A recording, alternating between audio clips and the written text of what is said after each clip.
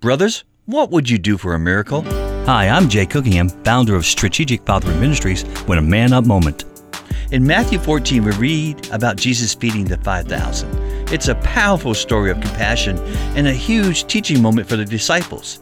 5,000 people, not counting women and children.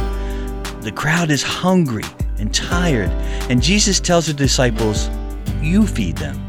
Jesus is telling them to share their supper with the crowd.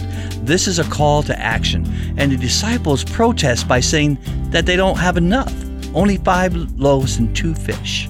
Jesus tells them to bring these 7 individual items and give them up for a greater cause. This is the miracle of sacrifice, giving out all that we have to Christ and trusting Him with the results, with the increase, with the outcome, and participating in the answer with Him. Jesus is reminding His followers that sacrifice is more than giving stuff up.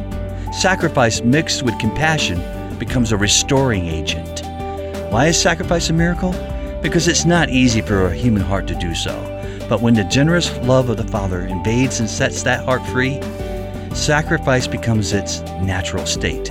It gives out love that resembles and mirrors the heart of the Father. Sacrifice is all about love, not duty, not forfeiting anything. No, it's much more precious than that.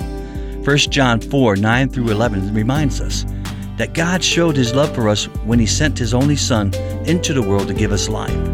Real love isn't our love for God, it's His love for us. God sent His Son to be the sacrifice by which our sins are forgiven. Dear friends, since God loved us this much, we must love each other. God bless you. For more Man Up moments and other resources, please go to strategicfathering.com.